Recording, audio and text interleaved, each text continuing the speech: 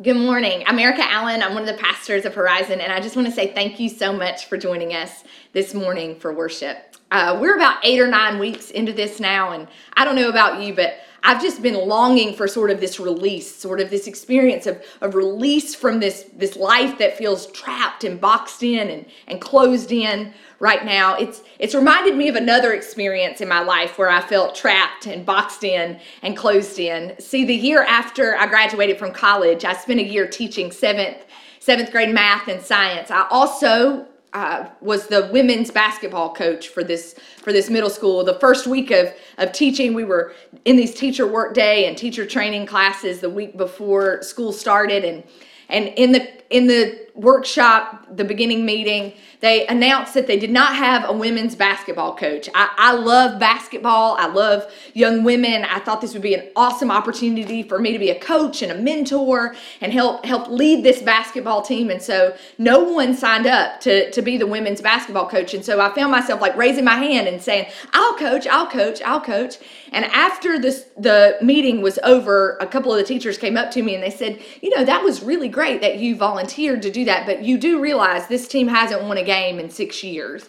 And I was like, oh, I didn't know that. And they were like, well, good luck to you. Hope you have a great season. I found myself in tryouts in October, and I realized why this team had not won. It was a team full of 7th graders. We were going to be playing teams full of 8th graders. We didn't have a lot of experience. We had no size. I had one girl who could dribble the ball with both hands and make a layup on occasion. And so I realized this was going to be a long season. But I realized something else in the middle of that season. After we lost 5 games and I'd sat through half times and end of game speeches where I'm trying to pump my girls up, I realized something else was weighing on them. This story that they had been told for years that the Hallfields basketball team are losers. They don't win games. They're not good. They're a bunch of undersized, not talented, can't make a shot bunch of girls. And I realized that we had to be released from that story to be able to win the game. I also realized that maybe I needed a new playbook.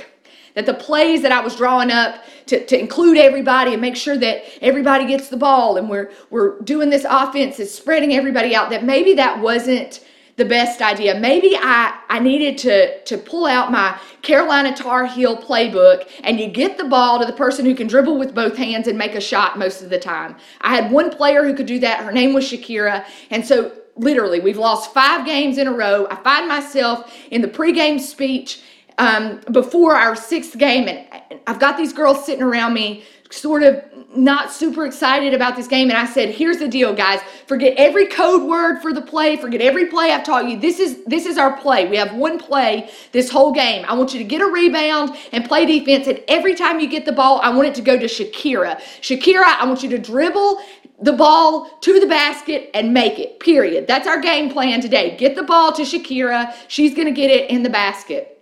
And I'm happy to report that at the end of that game, we won by 3 baskets. We won like 14-8. I think middle school basketball scores are low. But this is what I realized at the end of that game, that this opportunity of them winning, like at the end of the game, we're like high-fiving, I'm crying, these girls are excited. Like you couldn't have told them that they didn't win a championship, because the story that Hallfields basketball had lived into for 6 years had been, this is a team full of losers. You're not talented. You can't do this. They had been released from that story in that moment, and they felt like winners. And it didn't matter. It didn't really matter what playbook I followed to get there. All that mattered is that we were released from that story. I'd love to tell you that we went on to win every single game the rest of the season. The truth is we won one more game. We finished the season 2-10. I think it wasn't the best year, but it did set them up to be the champions the next year. I wasn't the coach, but the coach who coached them sent me an email and said, you're not going to believe this, but we're undefeated and we won the championship. And so I realized that influencers, there's some moment in your life where you're released from a story that's trapped you in, and you've been told your whole life that you have to live into.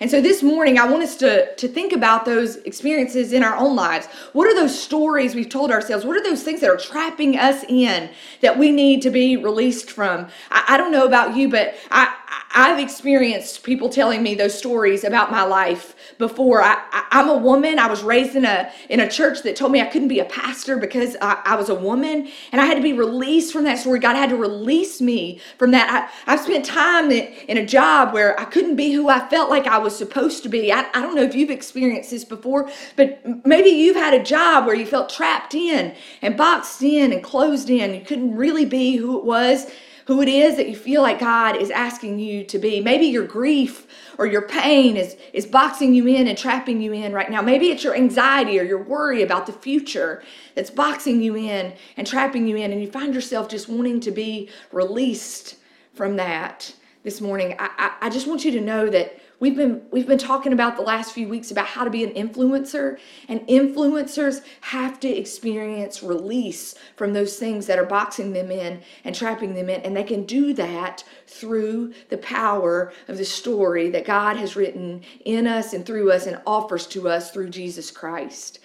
This morning, we're going to look at a story about Peter and John. They're two people who followed Jesus. They were some of his closest friends. They were his closest followers.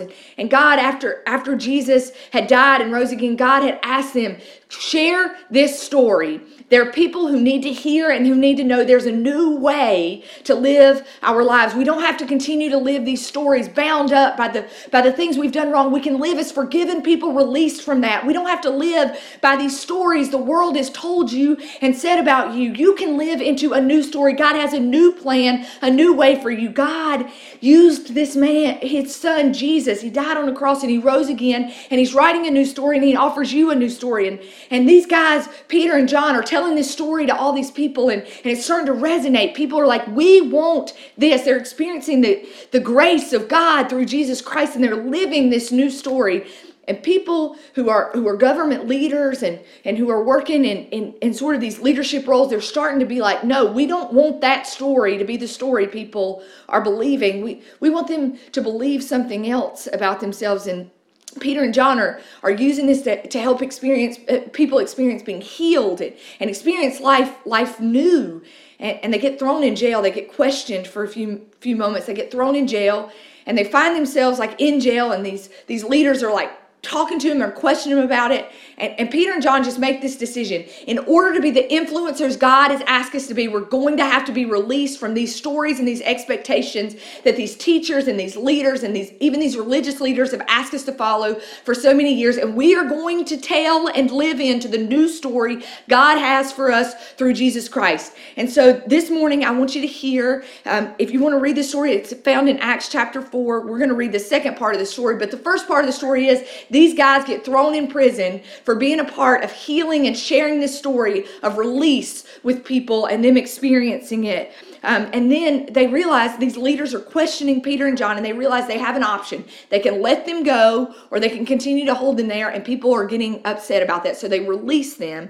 And this is how our story starts today. It says, on their release. And all week I thought this meant upon being released from like jail, from custody. But I realized that Peter and John were actually released from the expectations and the story that they'd been told their whole lives by the religious leaders and the government leaders around them. And they've decided to be released from that and to live into the story that Jesus Christ had for them. So on their release, Peter and John went back to their own people, and they reported all that the chief priests and the elders had said to them. And when they heard this, they raised their voices together in prayer to God. Sovereign Lord, they said, you made the heavens and the earth and the sea and everything in them.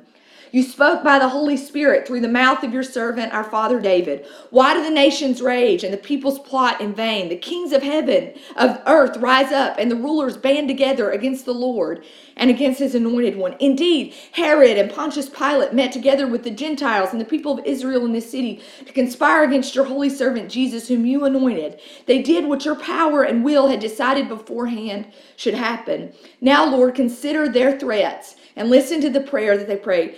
Enable your servants to speak your word with great boldness. Stretch out your hand to heal and perform signs and wonders through the name of your Holy Spirit, holy servant Jesus. And after they prayed, the place where they were meeting were shaken, and they were all filled with the Holy Spirit and filled with the word of God boldly. This is what influencers do. The first thing they have to do is choose to be released from the expectations of the people around them. They have to choose to be released from the story that they've been told their whole lives about themselves and listen to the story that God has for us through Jesus. Peter and John, fishermen, just plain old normal, ordinary guys, were released from the story of all you are is a fisherman, and they were released for a new story. You are a fisherman of men. You are a fisherman of people. You are two people who we want to use to share the good news that other people can be invited into this story to shine light and ignite change. Somebody somewhere has told you some story that's boxed you in and trapped you in for far too long. Can you believe the story God has for you through Jesus Christ? That God has a new purpose and a new plan for your life to shine light and ignite change, to be used in bold ways to share this message. Influencers have two choices. They can continue to live into the stories and expectations of the people around them, or they can be people who are influenced by the story that God has written in your life. And then this isn't the only thing influencers do. They don't just stop with choosing to be influencers. They pray. The first thing they do is they pray for the world. Did you hear? Peter and John went back to the people. They reported about this. And the first thing they did was they began to pray for the world. They began to pray for the kings and the leaders throughout the world. Folks, if we want to be influencers, we got to be praying. We got to be praying for the people in our world, for the people who are leading and making decisions, for the people who are hurting right now. We've got to be praying for our world if we want to be influencers. And the second thing they prayed for is they prayed that God would use them as influencers, that God would use them to share and to heal and to do something new, that God would use them as servants of Jesus Christ to do something new and bold in the world. So the first thing influencers do is they begin to pray for the world, and then they pray for themselves that God would enable them and use them. And then it says that the place where they were was shaken. This morning I want to share two stories with you. Jacob and Rachel were mentors and friends of mine when I was in Nashville, Tennessee, serving as a pastor. And they are going to share a story about the ways God released them from this question, from this sort of wrestling with what the future would look like, how God released them from that, and how God shook up their lives to use them as influencers in mighty ways. And then my friend Jacob, he's a part of Horizon Church. He's going to share a story about his own life where he was released from sort of this experience of serving our armed forces. He served in another country. He was released, and then his world, his life was shaken up from this release that God had for him through prayer. And listen to these two stories. Figure out how it is God might be speaking to you to experience release and then have your world shaken up in the best way ever.